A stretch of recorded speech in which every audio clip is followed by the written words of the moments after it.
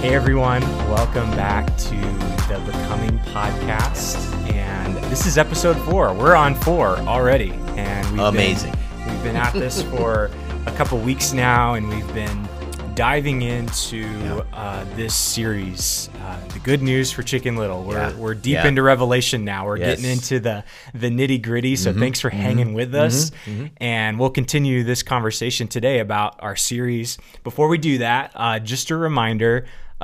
You found the podcast either on YouTube. It's also available on all the major podcast platforms. So Google, Apple, Spotify, it's all there now. So do us a favor and like and subscribe to the podcast. That helps the word spread even more as we just continue to engage in these becoming sort of conversations as we're trying this podcast thing out, but we're also inviting you into conversation that will continue to get bigger and bigger in the days to come as we learn more and more about what does it mean to become a mature, interdependent Christ follower who makes disciples. Well, I'm glad you're here because last week I was in your seat and of course, Mendy was here. It was great. We had a wonderful time. But I just feel so much better that you're back flying the airplane here. So, well, you guys did good. You guys did just fine without me. So yeah, we're excited to jump in here. And we are coming off of week number 4. The good news about who's in charge. So let's recap a little bit, Chris. What happened this last week? Well, it was an interesting week with this message, and it's one of those stories that has a build up and then it kind of goes like this, especially when you get to chapter 6. And we covered Revelation 4, 5, and 6, and we have this wonderful, glorious imagery of the throne of heaven, right? And then the worthiness of the Lamb. The Lamb is worthy to take the scroll and open the scroll. And then we have in chapter 6 all these seals being opened that bind this scroll. And as each seal is opened, it's just like more of a dun, dun, dun kind of thing, It's just like, where's the good news here? And we kind of worked through what these 4 horsemen are doing. Not only did they ride then in John's time, but they ride today in very real, powerful, and in sometimes devastating ways. And then the whole thing that I think the message in this section of Revelation kind of hinges on is this question that we don't like to ask. And the question is, how long? How long? In Revelation 6, verse 9, it says, when the Lamb broke the 5th seal, I saw under the altar the souls of all those who had been martyred for the word of God and for being faithful in their testimony. And they shouted to the Lord and said, this is in heaven, O sovereign Lord, holy and true, how long before you judge the people who belong to the world and avenge our blood for what they have done to us? And if you stop there, you would expect that, Jesus comes rushing in. Oh, it's long enough. Everything's taken care of. We're all going to be better now. High five, and all this celebration is happening. And that's not what takes place. They're given basically a consolation prize of their suffering, and they're told in their answer, the answer to their question, how long? A little bit longer. Hold on a little bit longer. And that's kind of where we're left in chapter 6. Of course, then the 6th seal is open, and there's this earthquake, and there's this awe and glory and fear of the Lamb. And the good news in all of that is that Jesus Christ, is still in charge. But this is a tough place to be right here, where this thing comes to a head with how much longer? And we're told a little while longer. And that has some real meaning for us in our time, because that's a very real and powerful and deep question. Yeah.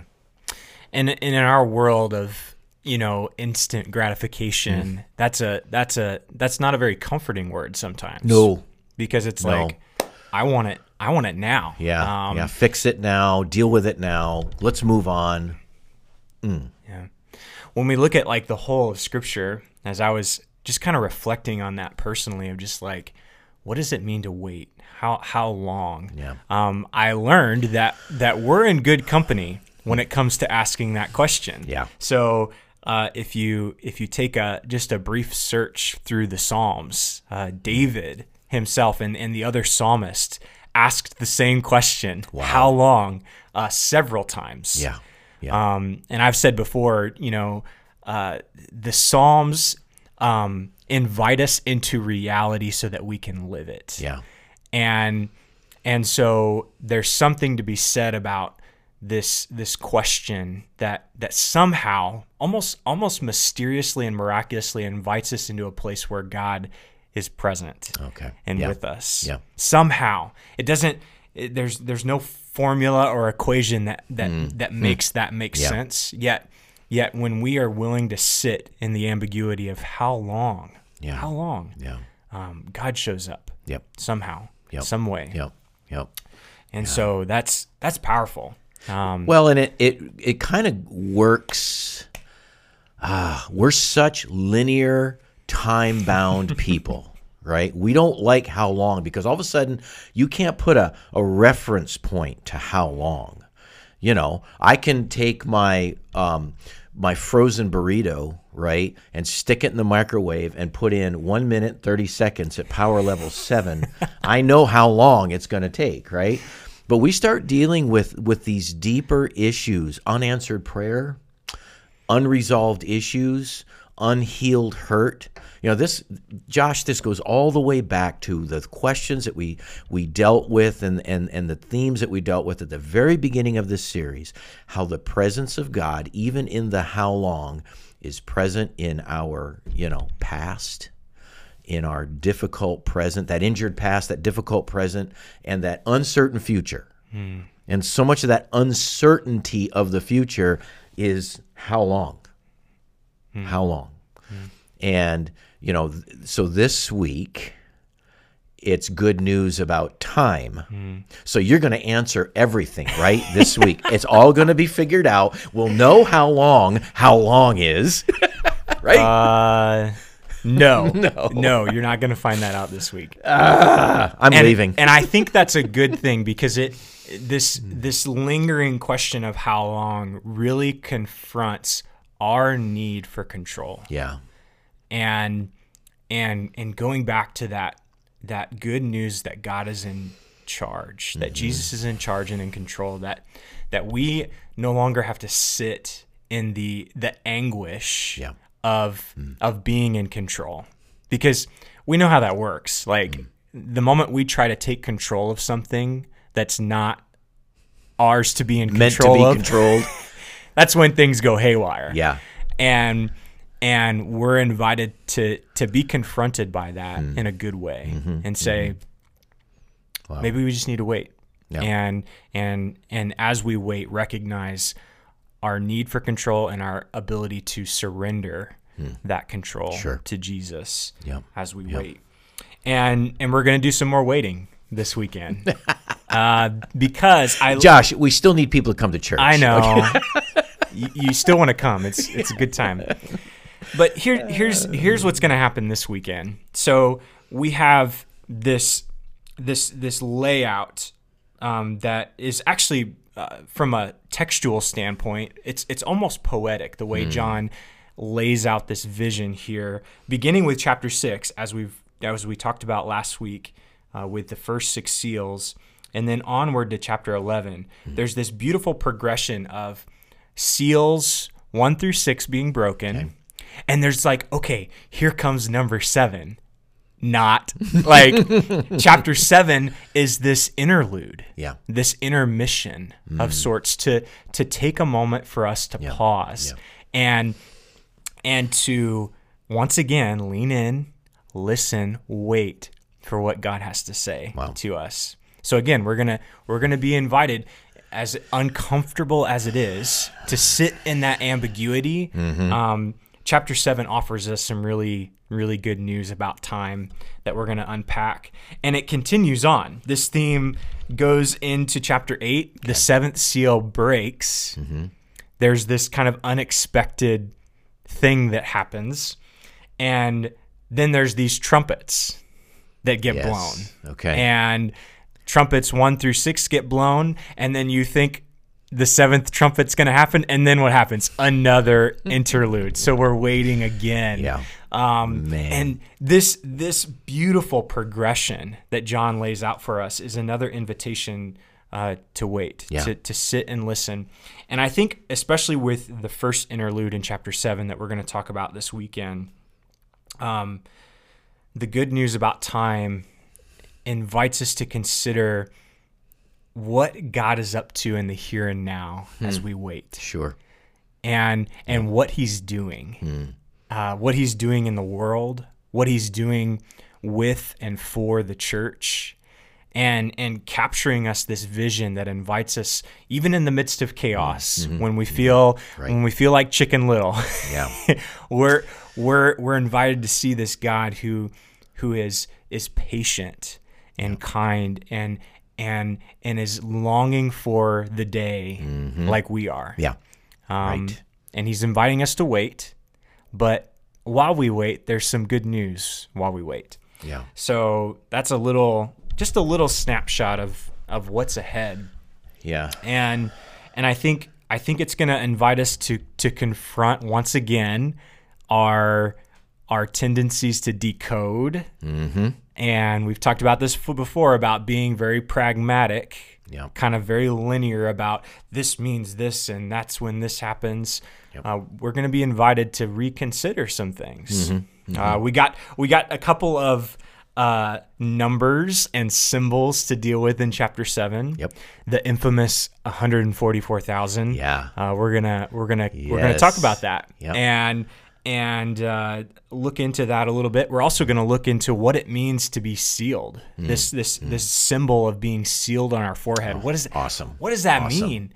And what is so good about that? And so it's going to be challenging. I think it will. It's going to challenge me too as we continue to embark on this bigger picture of how can we remain faithful to Jesus even in the midst of chaos. And how can we be a people who just reflect the very best of him in times like right now when there's so much uncertainty? So, do you think, Josh, that, and it's just occurred to me when you were talking about, as we eagerly kind of want these things to unfold, that sometimes we try to get ahead of Jesus here, where we get it in our minds sometimes that, Jesus is up there in heaven with his arms folded, tapping his foot on the floor, kind of going, when are you guys going to get your act together so that all these things can be fulfilled? Well, when Jesus was with his disciples, he used this word eager about his own attitude and his own eagerness and anticipation of when we would get to have this meal again. When he was with the disciples having that Last Supper, he talked about that I won't do this again until we're in heaven. And that to me, and then how we're pacing ourselves through Revelation is showing me that we also have a Savior who is like, and I can't wait to be with you. But whether it's the how long question or other issues related to time, I think it's good for us to stop. Don't worry about Jesus is going to lose interest with us. Let's take our time. Let's take our time and purposely allow ourselves to just kind of soak in this incredible writing and imagery of what is going on and how God sees us and what we are to do in the here and now. I think it's good for us to slow down and not get ahead of all of this and try to figure it all out. There's some things that I think we could be missing because we're like, go, go, go, go. Mm-hmm. Yeah. And this is good that we're pausing. It really is. Yeah. And that theme of repentance is interwoven within that. Yeah. As we wait, we're invited to, like I talked about a couple weeks in my first sermon, just this invitation to the banquet that God has uniquely prepared for us. Yep. So we're turning towards Him in this time of chaos, whatever chaos means for us right now. We're invited to turn to Him and to be given a taste of just the abundance of grace that God has administered to us and for us, and how it not only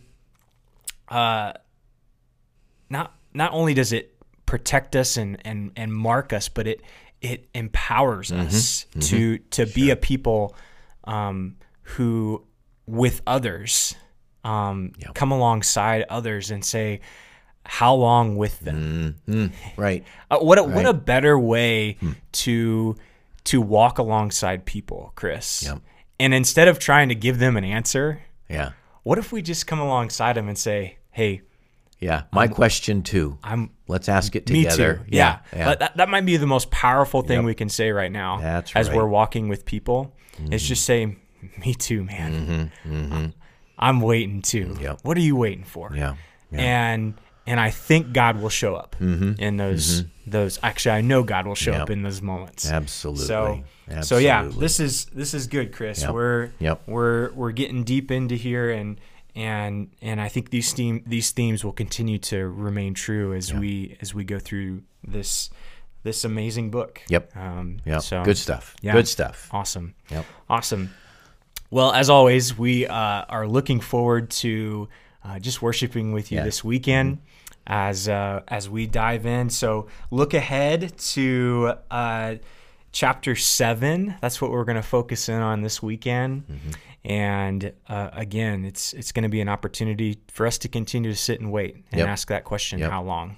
So while we're waiting, if you want something to do while you're waiting, we have a Worship Wednesday this week. Yeah. Now we're recording this. It's Tuesday, but I think Wednesday is when we broadcast all this stuff. So I'm going to say tonight, here at Beanaz, we've got a Worship Wednesday, 7 p.m. Yep.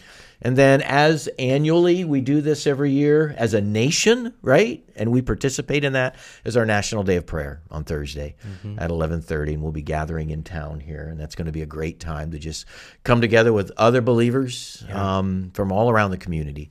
And that's at 11:30 on Thursdays. So just I love the season we're in right now, Josh. I really do. And I love where we are as a church and how we're allowing the Word of God to impact us. And let's just stay true to that. It's good. Amen.